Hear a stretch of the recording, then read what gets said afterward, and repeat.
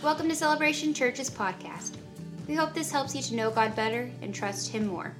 To learn more about Celebration Church, please visit us at celebrationchurchlive.com.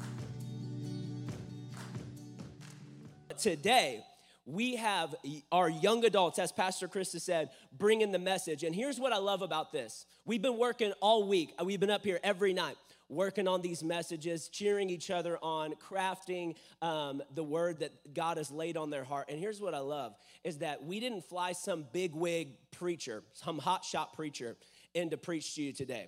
These are people who haven't gone to Bible school, who haven't done any of that. They've just been rooted and planted in this house, have been serving, sitting in the same seats, literally the same seats you sit in every Sunday, and all of a sudden they got tapped on the shoulder, and they're about to give the message. So really, honestly, you're kind of looking at yourself this morning when you're listening to them.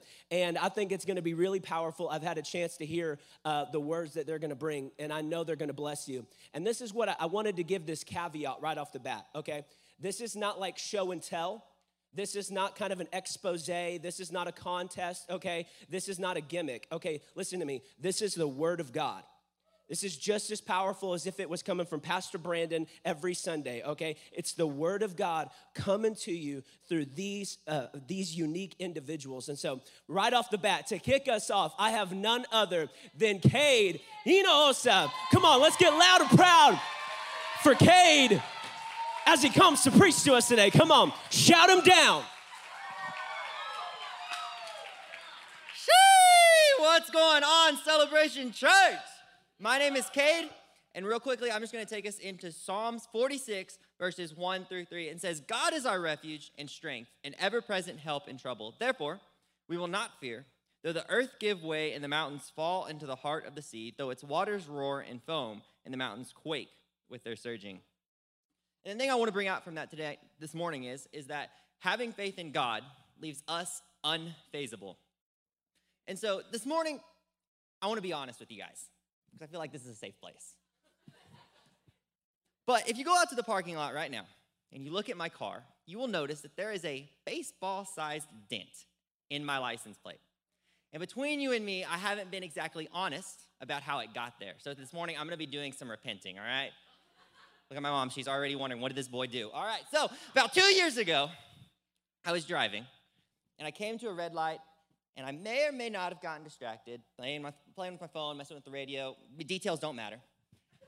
When this happened, my foot ever so slightly slipped off the brake. And when this happened, I softly tapped the truck in front of me. Now, you have to realize that this was and has been my only accident involving another person since I've had my license, all right?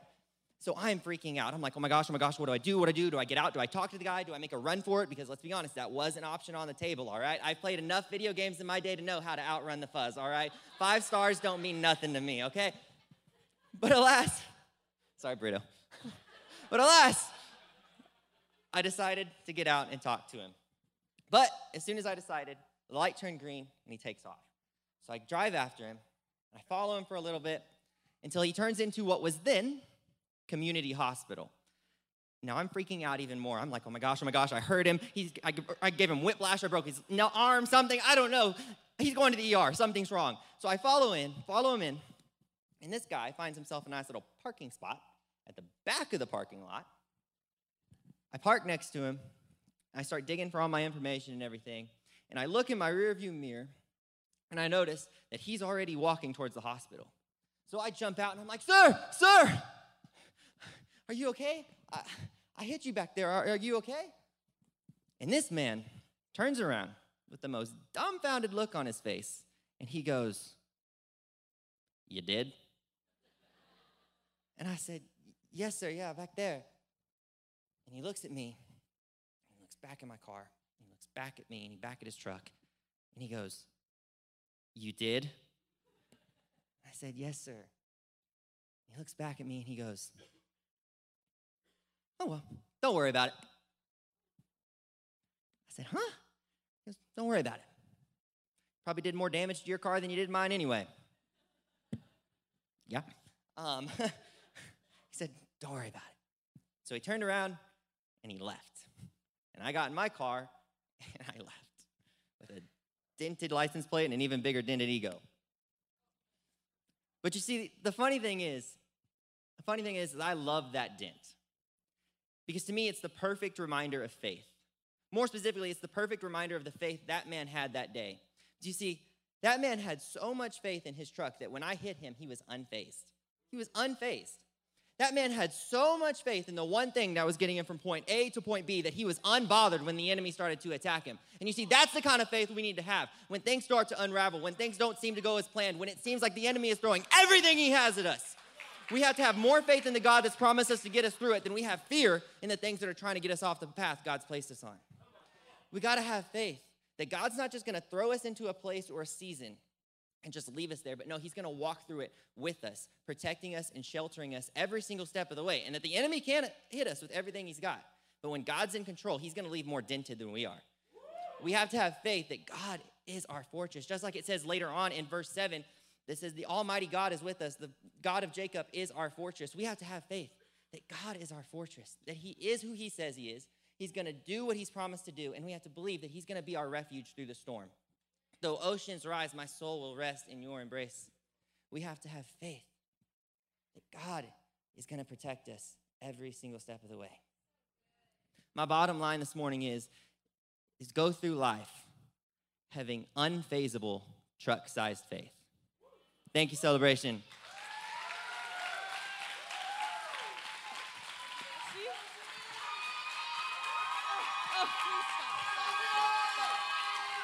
Please, you're too kind. You're too kind, really. If you don't already know me, my name is Josie Barton. Well, just thank you for being here, and I'm just really jazzed, so we're just going to get into it, all right? So my self-worth, my self-love is something that I've struggled with pretty much my whole entire life up until recently. I let people's thoughts and my own thoughts really get in the way of what I thought God thought about me. So we're just going to hop right into the word. In Ephesians 1:4, it says, even as he chose us in him before the foundations of the world, that we should be holy and blameless before him. I'm going to say that again, my favorite part, so that we should be holy and blameless before him. All right? So what I hope sticks with you, and what I really hope that you get out of this is that Jesus has called you, so nothing can disqualify you. If you're taking notes, Jesus called you, so nothing can disqualify you. All right? So, like I said, self-love, self-worth, it's been a struggle for me. It was really at its lowest around last year. It was really just a horrible, really horrible time in my life. I was in a really bad relationship. Y'all, I was just beat down. I just really thought that I wasn't worth anything. I really just believed that I was getting everything that I deserved. I really just believed that I wasn't capable of anything. I really believed that I just was the lowest of the low. That's how I felt.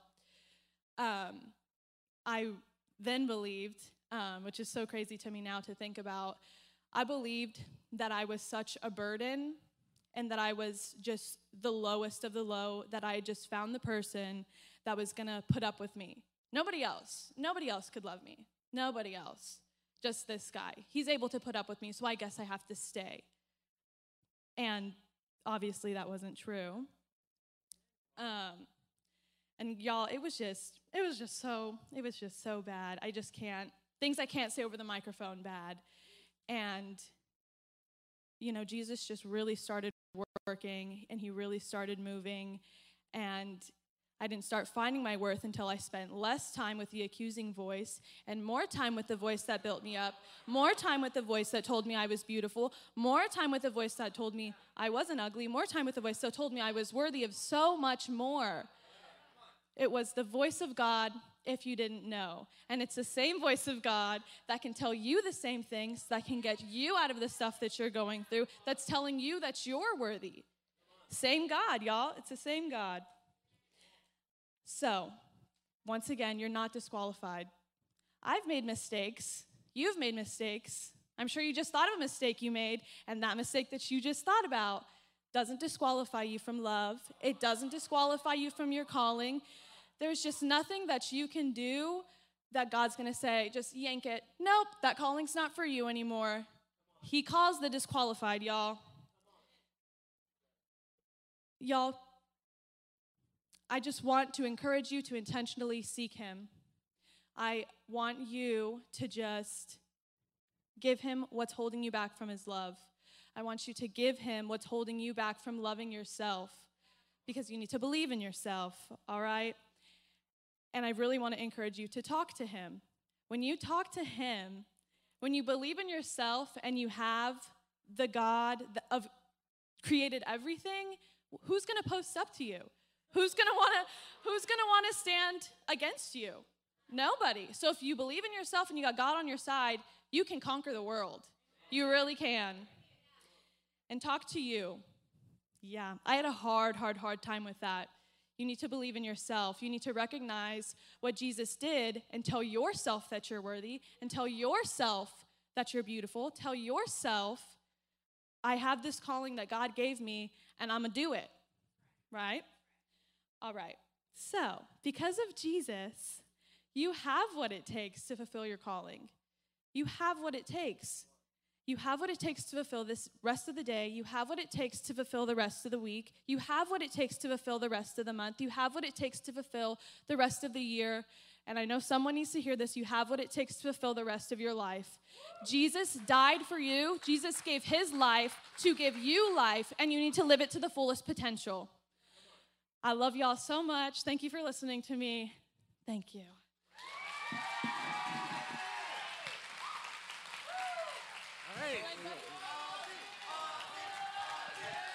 Good morning, Celebration Church. How y'all doing this morning? For those that don't know, my name is Osvaldo Martinez, or as it says right here, Oz Martinez. Better way to remember that is if you could think about that classic movie, The Wizard of Oz, you're set for life. I guarantee you that. Just think about that movie. Hey, is it okay if we go ahead and get started? Yeah? All right. Now, if y'all have them open or on your Bible apps or your Bibles, if you could go to 1 Samuel chapter 16, verse 7. It's taking me a little bit. All right. I'm going to be reading this out of the New Living Translation. And it says this: But the Lord said to Samuel, don't judge by his appearance or height, for I have already rejected him. The Lord doesn't see things the way you see them. People judge by outward appearance, but the Lord looks at the heart. Now, the point of truth I want to give you all and want you all to leave here with today is that people only see in part, but God sees your heart. Are there any football fans, more in particular high school football? Yeah. Come on now, you live in Texas, you should be. I was going to say that. All righty. So, a little side note, that feedback, no one's, okay.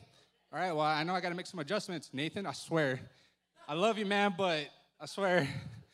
Anyways, yes, little side note, I'm a Central Bobcat, class of 2015. Yes, exactly, those are my people. So not only that, I also played for the Central Bobcats. I was a part of the football team in the season of 2014 to 2015. And, well, I'm weighing at 215 pounds my junior year, and the coaches come up to me and tell me, like, hey, Oz, we know you're 215 pounds. We need you to get stronger, get faster, and we need you to gain 15 to 20 pounds. I'm like, you got it, coach. Whatever you need, I'll do it. So, this summertime, I got 1 week off. It's 5:30 in the morning, crack open a couple of eggs, pour them down into a cup, and I drink it because I needed that raw protein. I know, the texture. Trust me, it was not the best feeling ever. But I had to do it. I needed my protein. And I'm in the gym, I'm doing my thing, working out, bench pressing 225, squatting 355 pounds. Weston, I love you. And, I'm chasing down the chickens because, as I saw in the Rocky films, that's what Sylvester Stallone did. He was chasing chickens, he was lifting his weights, got stronger, and eventually became champion. Am I right? Yeah, exactly. So, I had my Rocky montage moment, listening to Eye of the Tiger, listening to all the soundtracks that the Rocky films had. And, well, it's the end of the summer, beginning of the season, 2014, and I'm still weighing at 215 pounds, and I'm the starting center. And for those that understand football and know football, know that that is small for an offensive lineman that's about to go up against 285-pound boys, 300 pounds. And, so in the season, end off on an 11-2 record, 3 rounds deep into the playoffs, first we've ever gone in a while, and it was enjoyable. At the end of the season, we have this football banquet that awards the athletes that deserve the defensive, offensive MVP player of the year. Guys are going off to D1 colleges, about to make a living, like Texas Tech, And, I'm rooting for these guys because, they're my friends, they rightfully deserve them, and I'm cheering them on. But I was a little bummed as well because as I'm seeing these guys get these awards, I'm hurting because I didn't measure up to my full potential that I knew I could have, and it just hurt. Get to the end of the night, and the coach says, before we end the night, I want to award Osvaldo Martinez an award. What? Osvaldo Martinez getting an award? And for all, he says, for all the dedication and work he put in to help out this football program, I want to award Osvaldo Martinez the Bobcat Heart Award. I was awarded the Bobcat Heart Award because during the season, I was seen as Oz by all the fans and all the coaches. I was seen as Oz. I wasn't seen as Oz, the man. I was seen as Oz, just another guy on the football team. They didn't see me as a 4-star, 5-star athlete. I was more just, he's a guy on the sideline. And as I go up to the stage, I accept the award, and I start tearing up because it was in that moment that, though I didn't have the biggest muscles, I wasn't the fastest on the field, what I was awarded for was my heart. I was awarded for my heart. I'm here to tell you today is what you need to be concerned with winning and going after is a heart award.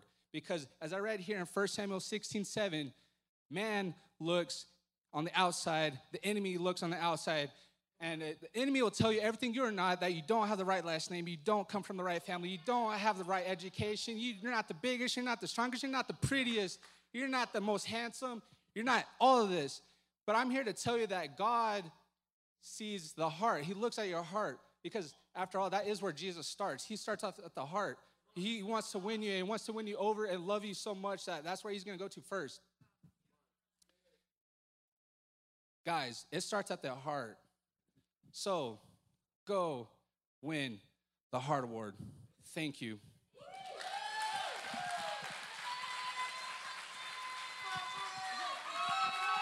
Hey!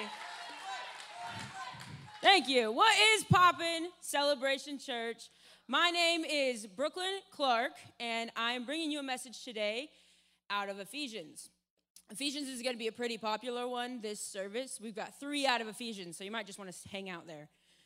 In Ephesians 3:8, Paul says, I am less than the least of all God's people, yet God gave me this privilege of taking to the Gentiles the good news about the infinite riches of Christ. Paul, who we all know wrote the Bible like this, parts of the Bible, says that he is less than the least of all God's people. If Paul is calling himself less than the least, that is not very encouraging for me, because I'm definitely less than Paul. You know what I'm saying? But Paul was still called to take the good news to the Gentiles. So that's pretty encouraging on the end. I'm here to encourage you today. Trust God when you feel less so he can prove you're truly blessed. I saw this unfold right in front of me as I started the young adult ministry with my brother, Keenan, 6 years ago. 6 years ago, Pastor Brandon and Krista had wanted a young adult ministry. Keenan had just moved back from Bible school. I was going to ASU, so it was the perfect combination. We were starting a young adult small group. So we started our small group in the little living room with 8 people, including the 2 of us, so 6 new people and us in a living room, and we quickly began to grow. We didn't know what we were doing. We're looking at each other with blank faces, like, how do you even do this? How do you get people here? What do we do? We didn't know. Word of mouth got us there. 20, 30 people were out of that living room into a new living room where we saw 50, 55, 60 people crammed in to my parents' living room, up the stairs, everywhere. As soon as we could, we got into this building while it was being built. We met in every room you could possibly imagine because they were basically building the church around us. Our young adults was here. So over the next couple of years, we saw so much growth in the small group that we had decided we need to take it into more of a ministry format where we're doing worship and we're not doing so many questions and answer during the sermon. So Keenan and I didn't really know how to start a ministry like that. So we're looking at each other like, what are we supposed to do? And our leadership tells us, you need a leadership team. So we look around us, we raise up all the people around us that are going to help us, and we have our very first young adults leadership team. So then within our team, we start praying and encouraging each other and dreaming and building a vision of what we wanted Celebration Church Young Adults to be. And we decided that all of us felt like we needed a night where people from all across town could come together and worship together no matter what church they went to on Sunday mornings or if they went to church on Sunday mornings, if they were in school, if they weren't, whatever, we could all come together and worship God together. That eventually would become Y Nights. But at that point, we didn't know the first thing about throwing an event. We didn't know how to get the word out. We didn't know how to put a service together or anything. So Keenan had gotten the opportunity to go to a church in Austin, and so I went along with him as his little travel buddy like I was. I just tag along with him everywhere. So we went, and we're looking around this event. We're like, everything here is pretty perfect. Everything here is working perfectly. We like it. We like the photo booths. We like the way the service went. We like the after party. We even like the name. LA Nights is what that was called. So we copy-pasted LA Nights. YA Nights is what we ended up having here at Celebration Church, and people loved it. Our very first YA Nights, the energy was high, and we just continued to have YA Nights. And as we continued to grow our YA Nights, our young adults also continued to grow. We were seeing so much growth in our serve team. We had started a serve team, volunteers. That grew so much. And then as we sat together as a team and we planned out an entire year of stuff we were going to do, an entire year of YA Nights and YA Hangs and ministry stuff and mission stuff, well, then we got into quarantine and our entire year was gone. And so then we were on the live stream and we're thinking, was that it? Is that everything young adults was going to be? We're seeing our live stream numbers just plummet, plummet, plummet. It's our leadership team in the chat with Keenan preaching in the room. We're just like, hey, yeah, amen, Keenan, because nobody was on. Nobody was on there, and we're just like, young adults is over. That's it. We lived our day, and we're gone. Well, we got permission to come back, and we came back, and our numbers were not what they used to be, and so we continued to pray together, and we looked to each other for prayer and encouragement, and we came and we met in this exact room, and we prayed over our young adult ministry, and we said, why, God, have you trusted us with this ministry? What is it about us? And we just all felt like the Lord was telling us that he's just trusting us with this ministry and with our vision. We just need to hold tight and keep pouring into the young adults. So we did. We had another YA Nights, and our numbers have just multiplied. We are now seeing 100 to 150 young adults across the room in our young adult space every single Thursday. And the Lord has just shown so much favor, and our vision has just come to life.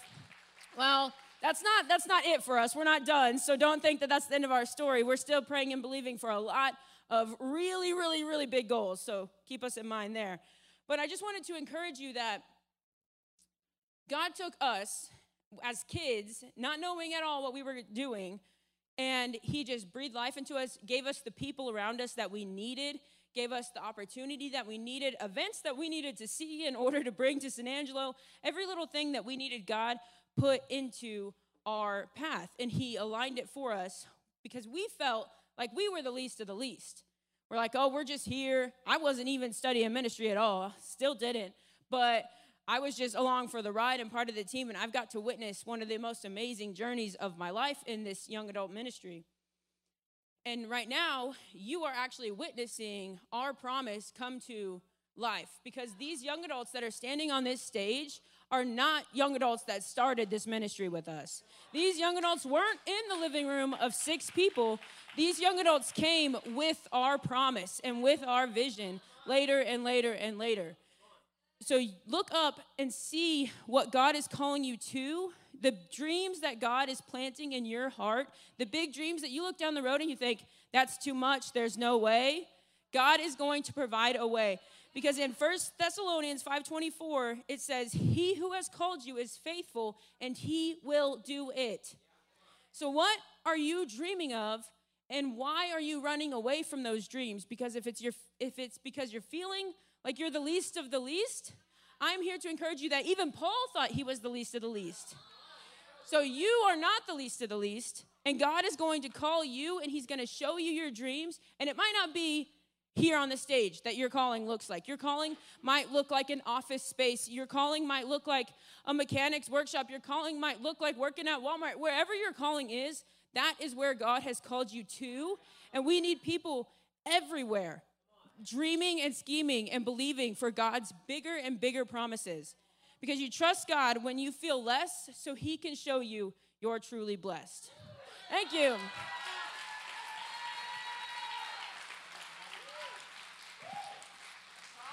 Well, good morning, Celebration Church. Man, it's so good to be here and see you all this morning. I hope you've all had your coffee. I have. I'm a little bit jazzed. But I got to say, my name is Kyle, and I really got to point out that it is very much different being here holding a mic without a guitar in front of me. Okay, I'm just going to say I feel like I'm up here a little bit exposed without my security blanket. But let's get started. So if you were following along with Brooklyn, stay right there. I'm going to stay in Ephesians. Big surprise. There's a few of us. But anyway, we know Ephesians now, thank you, Brooklyn, was written by Paul, who was tasked with sharing the gospel to people that didn't know him. In this case, it was the Ephesians. And if we turn to chapter 3, verse 20, Paul says, now to him who is able to do immeasurably more than all we ask or imagine, according to his power that is at work within us, to him be glory in the church and in Christ Jesus throughout all generations forever and ever. Amen. Now, if you've been around church for any length of time, you're probably familiar with that scripture.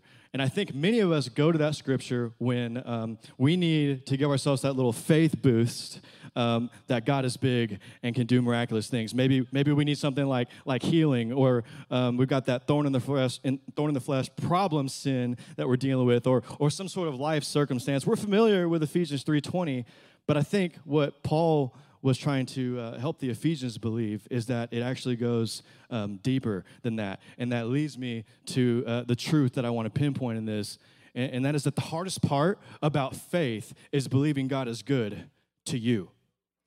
To you. See, it's not hard believing that God is good. We have the faith to believe that God is good. We know it. We've heard it all our lives, but the hardest part is believing that he wants to be good to me. Now, I know I don't look like it up here right now, and if you don't know me, you probably wouldn't know this, but I actually grew up a country boy. I mean, I grew up in Little Rivera, Texas, very rural area. I'm talking cowboy country as they come. And so my grandfather is what many of you would consider to be probably a farmer. He's got land, he's got cattle, and I remember as a kid being around him all the time, and when he was feeling good, when it was a good day, when the cattle were behaving just right, he would feed them something called a range cube. And if you don't know what that is, a range cube is like a treat item, almost like a dog treat, but for cows. And my family and I actually referred to it as cake, because it was literally cake for cattle. I mean, they would literally push and shove and fight for this one little piece of a range cube. And there was one particular time that I remember being inside my grandparents' house, looking out the window, and I noticed something that doesn't look quite right. The cows had actually broken into the backyard. They had left the pasture, were broken into the backyard, and I remember thinking, whoa, I don't know what we're putting in the dog's food because the dog was not that big yesterday. And, I mean, seriously, it was chaotic, and they were running, jumping, tearing stuff up, and I just remember thinking, like, whoa, this is a problem. What are we going to do, and how are we going to relocate several near 1,000-pound animals out back into the pasture? I'm thinking, man, we're going to have to get the whip out. and so, but I was wrong. My grandfather begins to fill up this foot tub of these range cubes I was just telling you about, and would you believe it that one by one and piece by piece, as he began to feed them these range cubes, this reward, this treat, they began to follow him out of the pasture, and it didn't take anything more than that. And the reason I tell you that is because sometimes I think we may approach God's love the same way, that if I can just behave well enough, if I can just be patient long enough, I can avoid the wrath of this distant, eternally disappointed heavenly being just waiting to smite me. But can I tear down that lie right now? That's a lie from the enemy to hide the truth that God's love does not operate like that. You see, the option was there. The option was there for my grandfather to pull out the whip, to pull out the electrical prod, and beat those cows back into the pasture where they belonged. And see, that's kind of what I want to liken to God's love today. He doesn't do that. God comes near. He comes down. He gives us piece by piece love, grace, mercy, leading us back into the pasture. The same God that leaves the 99 for the one that's lost is the same God that will find me when I'm lost. And not only that, but he wants to give me life more abundantly. He doesn't just want to stop there. He never wanted to stop with just leading me back to the pasture. He wanted me to have more. And other times I think we get this mentality of, yeah, well, I know God's love is big. I know it's big. I've heard that my entire life, but it's big, but we get this mentality of, yeah, but it's spread 7 billion ways across every person on this earth. And can I tell you right now, God does not love you corporately. He does not love you in a diluted or divided way. That is not the way God's love works. You are able to get 100% of God at the same time that everybody else is able to get 100% of who God is. And that's the truth.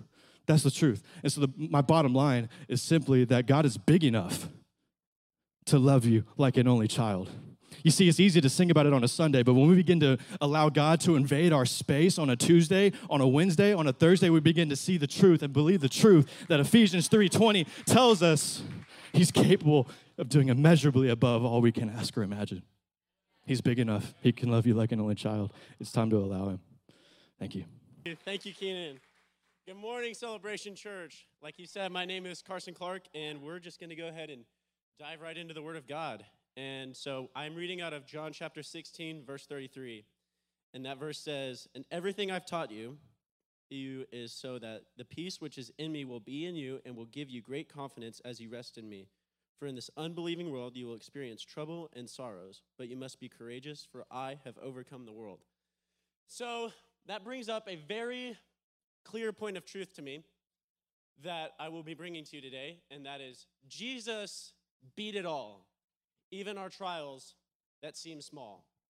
And so this takes me back to a very specific point in my life about 2 years ago, and we were on our way to Youth America, which is no longer a place, but we were on our way to youth camp there in Oklahoma City, Oklahoma. And we loaded up in our church van, me and my friends, and we start on our way, and we continue going, and we drive, and what do you do after driving for a while? You stop and get gas. And so all our caravans stopped, and we stopped at a gas station to get gas, and our driver, who shall remain nameless because some of you respect my brother Weston, but he decided that it would be a good idea not to get gas. And we didn't need it right now, and so we all jumped back in, and we continued driving, and we continued driving, and we continued driving, and all of a sudden, we hear the words murmur from the front of the cab saying, "Uh-oh, we're running out of gas." What?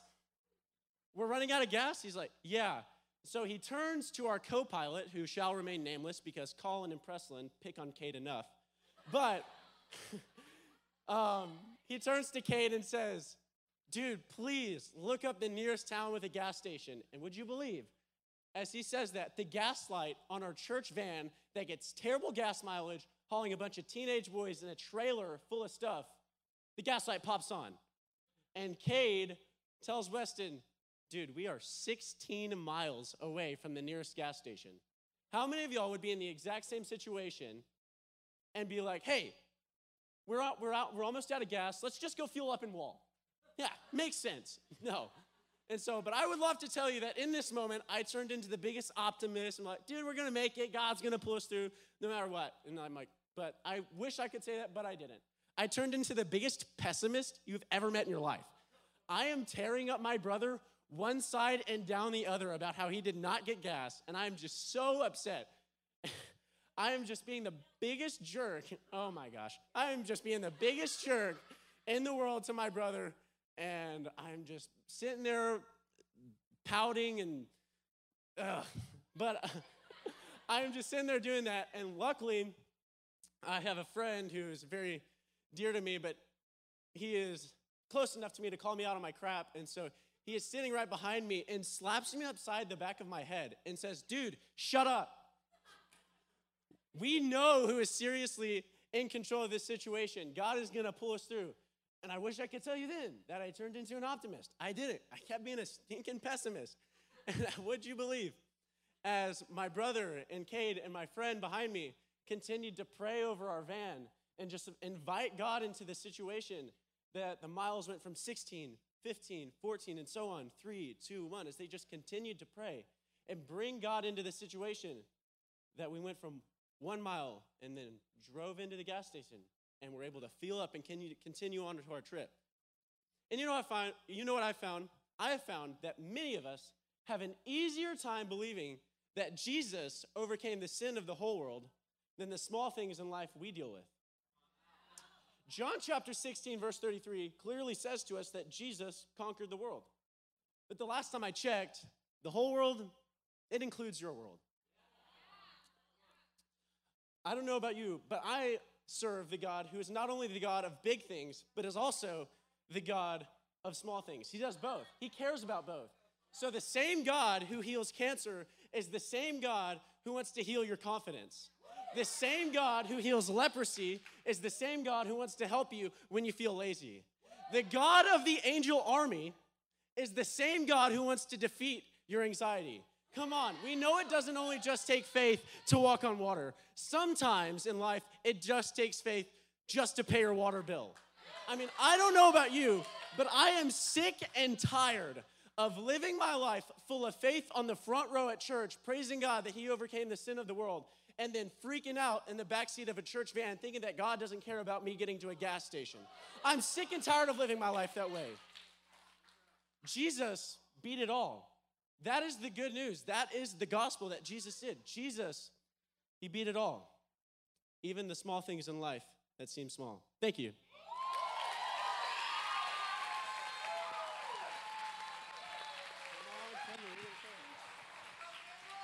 Good morning, Celebration Church. Happy 4th of July. First, I'd just like to thank Pastors Brandon and Krista Clark and Keenan and Beth Clark for allowing this opportunity. So with that being said, if you'll jump over with me to John chapter 8, verse 32. Again, that's John 8, verse 32, which says, "Then you will know the truth, and the truth will set you free." Freedom comes from knowing the truth. When I was 7 years old, my oldest sister, who was 10, and my younger brother, who was 5, would walk home from school, and my oldest sister would watch us until my mom got home from work. Why in the world a 10-year-old was left in charge of a 7- and 5-year-old is beyond me, but let's blame it on how expensive childcare is. But besides the point.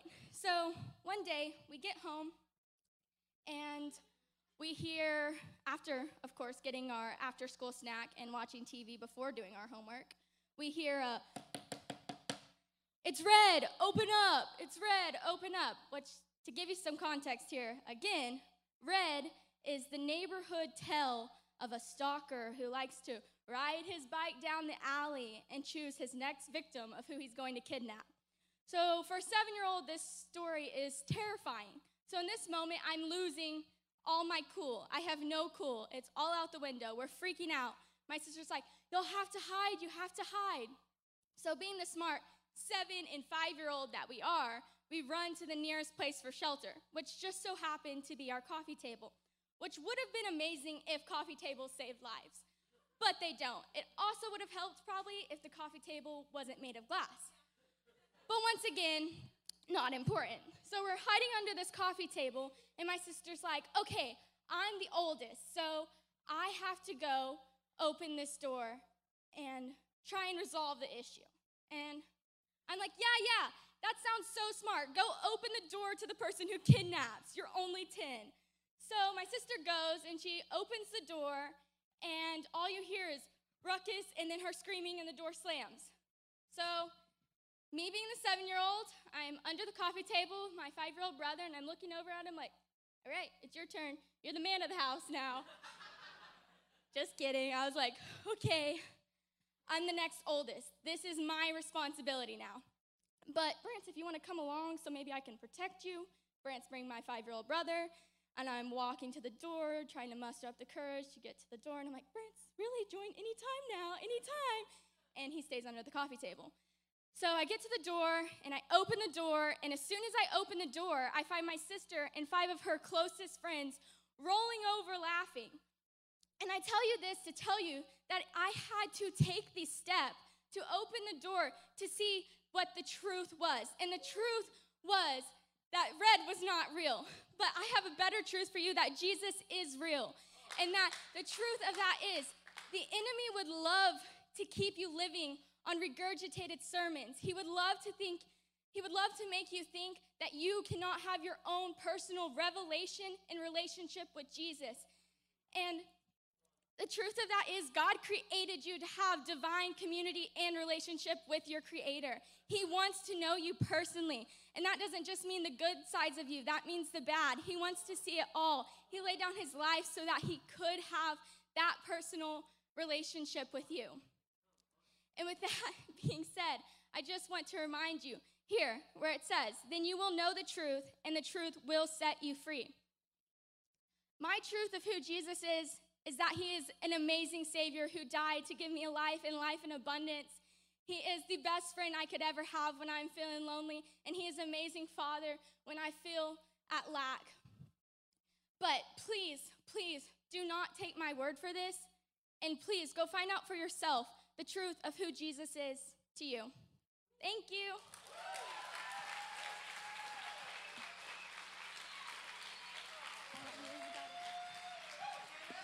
What's up, Celebration? Good morning.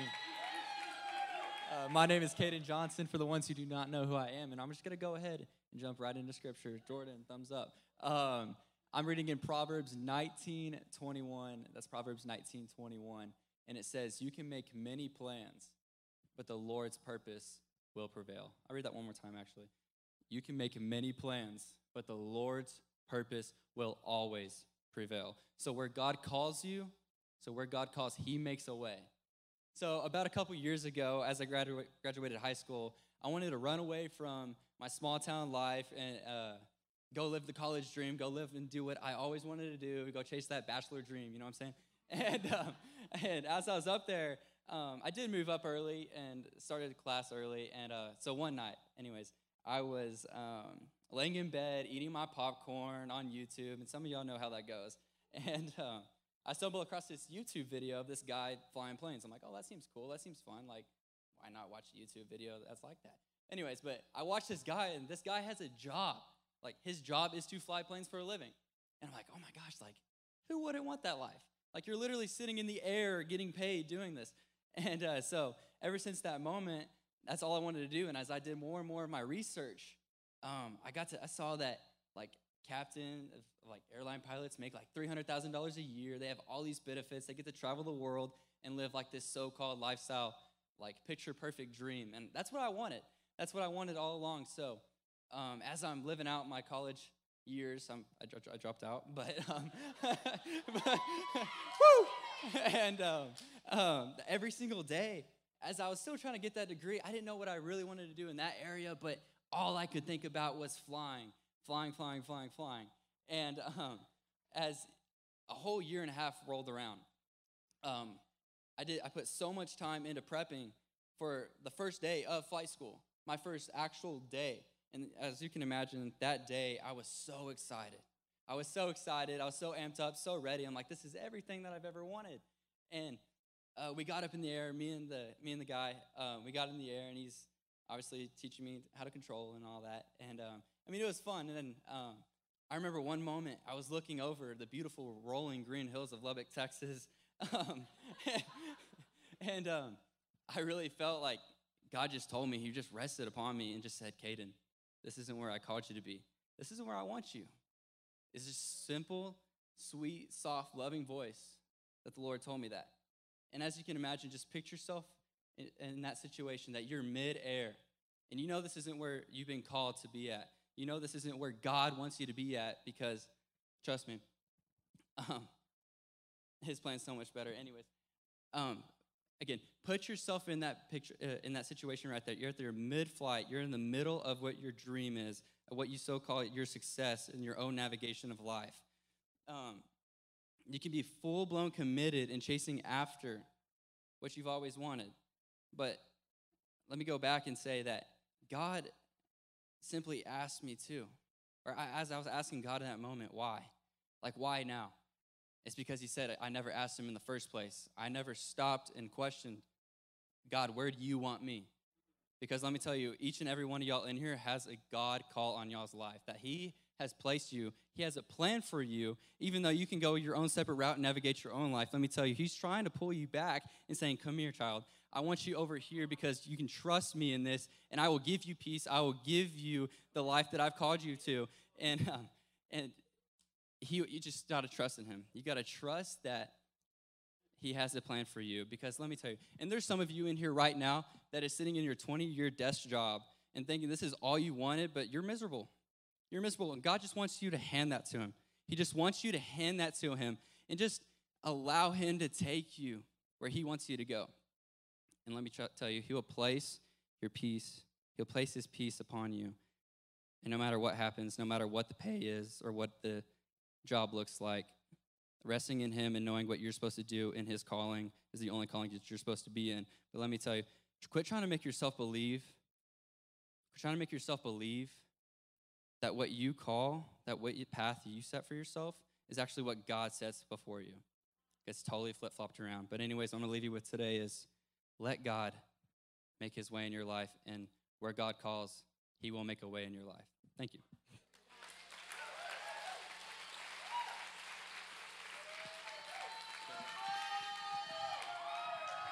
Hey, what is poppin', Celebration Church? My name is Brooklyn Clark, and I am here to bring you a message out of Ephesians. Ephesians chapter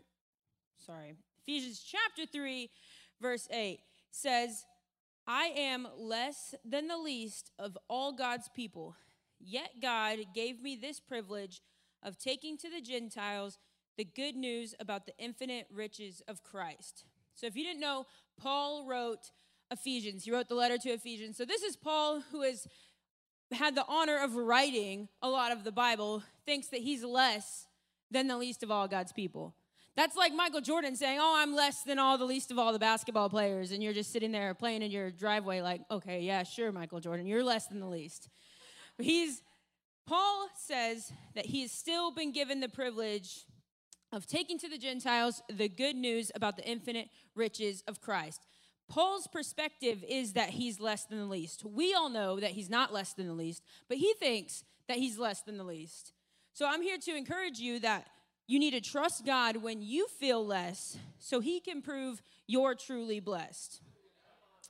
I've seen this unfold right in front of me in the story and the journey of our young adults ministry.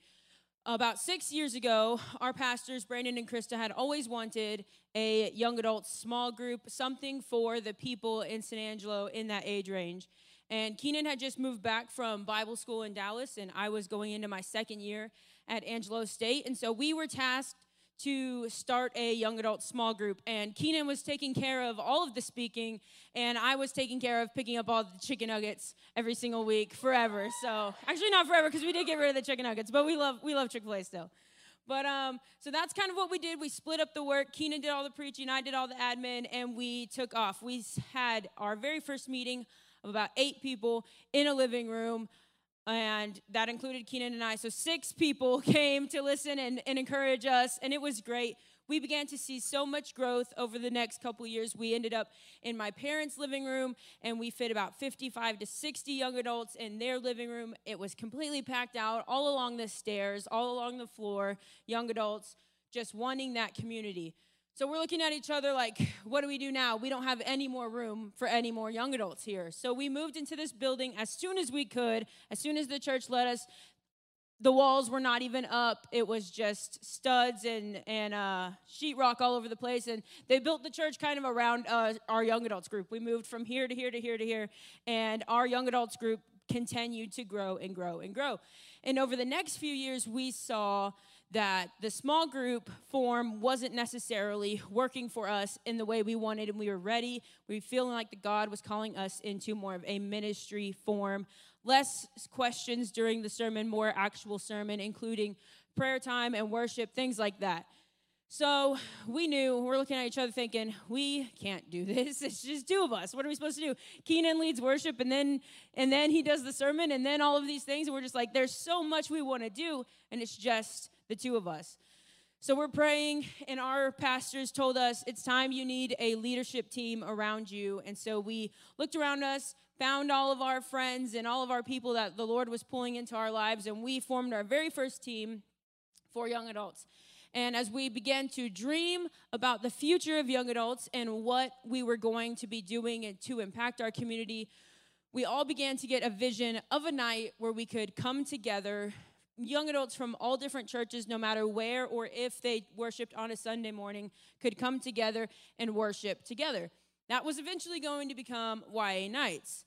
But we did not know the first thing about event planning. We didn't know what it was to make a service order. We didn't know how to get everybody together and how to make the experience what we wanted it to be.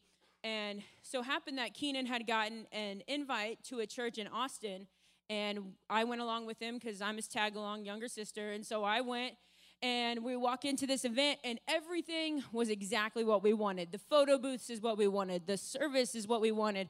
The after party is exactly what we wanted. We even kind of liked the name. LA Nights is what it was called. So we took LA Nights, we copy-pasted it. YA Nights is what we did, and it's what we have. We do it all the time. If you ever hear about us advertising a YA Nights, come check it out because it's really awesome, honestly. And so we did that in our team. We brought it to our team. Everybody committed to it 100%. We saw our first YA Nights, just the Lord moved, and we were like, this is what we are going to do. So we continued to do our YA Nights every couple months or so, and as we did that, our Thursday nights began to grow. And we began to add a serve team, and we ended up just, our serve team doubled, and it was amazing. We were having people wanting to join, all sorts of things. So as we get together, our team, we plan out our entire year of what we're going to do. We're so productive, right? We plan an entire year of YA Nights, YA Hangs, missions, everything that we could possibly want in a year. And then within a couple weeks, we got stuck in quarantine. And so now we're on live stream, and we've watched our live stream numbers just plummet. So our leadership team is on there just like, you go, Keenan, good word, because we're the only ones still on there. And our leadership team is separated across town, and we're just praying and believing together that God was going to bring us back together. But, I mean, we were sitting there like, oh, man, did young adults have our time? Are we done? Was that all we were going to have? You know, our 5 years, was that it? It wasn't, spoiler alert. But eventually, we were able to meet again, and with some restrictions, we had our very first young adults meeting, and it was way lower than what we were meeting before. It was like 30, 40 people, and we were seeing these low numbers, and we just kept reminding ourselves that it wasn't about the numbers. It wasn't about the numbers. I did go to business school, so I do like numbers, but it wasn't about the numbers. It was about the people and the relationships we were building right then. We were able to have our first YA Nights back, and it went off, and bigger than we were expecting.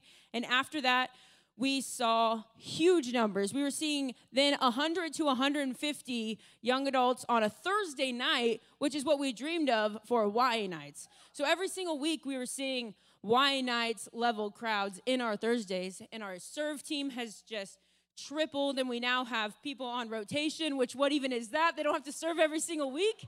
It's awesome. And so we've just been so blessed. Keenan got married, and our young adults leadership team even expanded even more. We have seen so much blessing.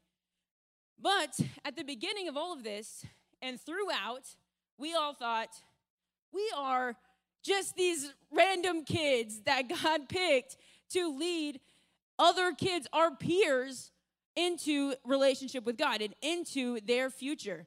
What is so special about us? What is so special about us? But we continue to trust in God, and he continued to prove to us that we are just a vessel for him and for his word. We were willing, and we just listened to him, and we took in his word and his vision. And you are seeing this morning our promise being fulfilled. Every one of these young adults that has come up here and preached, and the one that's going to follow me, none of them were here on our very first night. The 6 people that were in that room, I don't even remember who they were. I don't even remember where they are, but it wasn't these people. These people are our vision down the road. These young adults are our 3, 4 year, 5 year, 6 years in dream and promise that God is fulfilling, and he continues to fulfill every single Thursday night. Every single time somebody mentions young adults. Somebody had told me after the first service that they were talking about the young adults at their 4th of July party. And I'm like, that is just so awesome. That is God's continued promise in every single moment. So I wanted to ask you, where are you feeling called? What spaces is God calling you into? What dreams has he put on your heart that you feel like are too big and you're running away from them? What is making you run away from them? Because if it's that you feel like the least of the least, Paul felt like the least of the least. We all feel like the least of the least. But in 1 Thessalonians 5:24 says, he who has called you is faithful, and he will do it. God puts those visions in your heart and those dreams in your mind. He gave us a promise that he is faithful and he will do it. He will help those visions. He will put those people in your lives, those even events in your lives. Things that might seem small are going to prove to be big later down in your journey. That's why you need to trust God when you feel like you're less, so he can prove you're truly blessed. Thank you.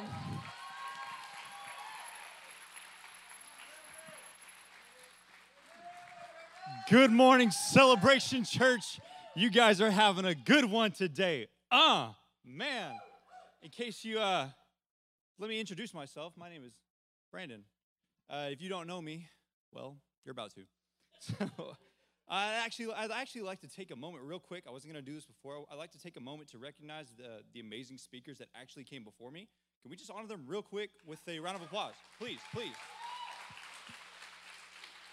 Ooh, okay, that's enough. Stop, it's my turn. All right, so, it is the end of second service, in case you haven't noticed, and I have the mic, so I can take as long as I want. No, I'm kidding.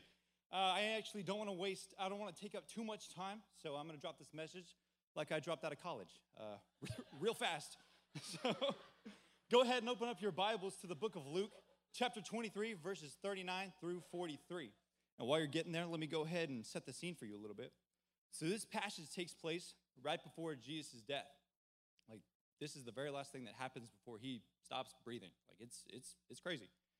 And so Jesus he's been arrested. His disciples are scattered all over the place. He's been falsely accused, and he's been beaten. He's been mocked, and pretty much any other terrible thing you could think of has probably done him at some point or another. And after all this, Jesus carries his cross to the top of this hill called Golgotha, all right? And then he's nailed to said cross, all right? And in case you didn't know, back in these days, the crucifixion was reserved for the worst of the worst, like the baddest of the bad, like it's bad. And so that's how badly Jesus' enemies wanted to silence and discredit him, all right? But Jesus wasn't the only one scheduled to be executed that day. There were 2 other guys, each with their own crosses on either side of him, and that's where we pick up. So Luke chapter 23, verse 39, here we go. So one of the criminals hanging there also insulted Jesus by saying, Aren't you the Messiah? Save yourselves and save us. I'm already in it, so I'm going for it. But the other criminal told the first one off, don't you fear God? Aren't you getting the same punishment as this man? We got what was coming to us, but he didn't do anything wrong. Then he said to Jesus, remember me when you come into power. And Jesus replied, I promise that today you will be with me in paradise. I don't know why my version of Jesus sounds like Nacho Libre, but hey, that's what grace is for. And speaking of which, you guys know that Jesus isn't stingy with grace, right? I mean, in fact, he literally went around throwing out grace like it was free candy. And the best part is, you didn't have to do anything. And the guy on the cross definitely didn't. So about 7 years ago, I went on vacation with my family. Right, we went on vacation. We were staying in this little town called Junction. Right, and most of you guys know Junction as a place where you stop to get gas to go to other places. All right, but it actually has some other stuff to offer. Right, you can float the Frio River, which is what we're going to do. So we were staying there for a few nights, and since there's like 37 of us, we decided to stay in multiple cabins. All right, there were two cabins. There was a big one and a small one, but they weren't actual cabins because they had like AC and electricity and ceiling fans and stuff like that. So it was still nice. Because your boy does not rough it. On one of the nights, the AC goes out in the cabin that I'm staying in. Right, AC goes out in the cabin, so everybody decides to cram into the other cabin. All right, except for your boy, because having that ceiling fan blasting was more than enough since they took all that body heat with them. Can I get an amen? They took that, they took that with them in the name of Jesus. So I go to sleep, and when I wake up, something's not quite right. Something's not quite right. I'm in pain. All right, I'm in pain. There's a stinging sensation on my back. Still pretty groggy, but I reach my hand underneath my shirt and I scratch my back, thinking that my shirt was the problem for some reason, because that makes sense, right? As I'm pulling my hand back, scratch my back, as I'm pulling my hand back, I realize two very important things, all right? Number one, my shirt should not be causing me pain. And number two, my finger feels heavier. As I pull my hand back and I look at it, I'm looking at my hand. There's a cockroach half the size of my finger on my finger, right in front of my face. And then it hits me, and then it hits me. This cockroach, which is currently half an inch from my face, was biting me. It was biting me. So then I fling it as far away from me, as far as humanly possible, all right? After I gather my wits about me, which took a while, I proceed to hunt this parasite down. I was livid. The whole time saying some very life-giving, positive, encouraging Caleb things. Oh, man. And upon finding it, I proceeded to unleash the wrath of Brandon on this cockroach. Can we get painfully honest for a moment? We kind of act like cockroaches sometimes. We scurry about in the dark, avoiding the light of God at all costs, backbiting, pun intended, other people running away from God and others no matter how much they chase after us. And do you want to know the crazy thing? The craziest thing about it?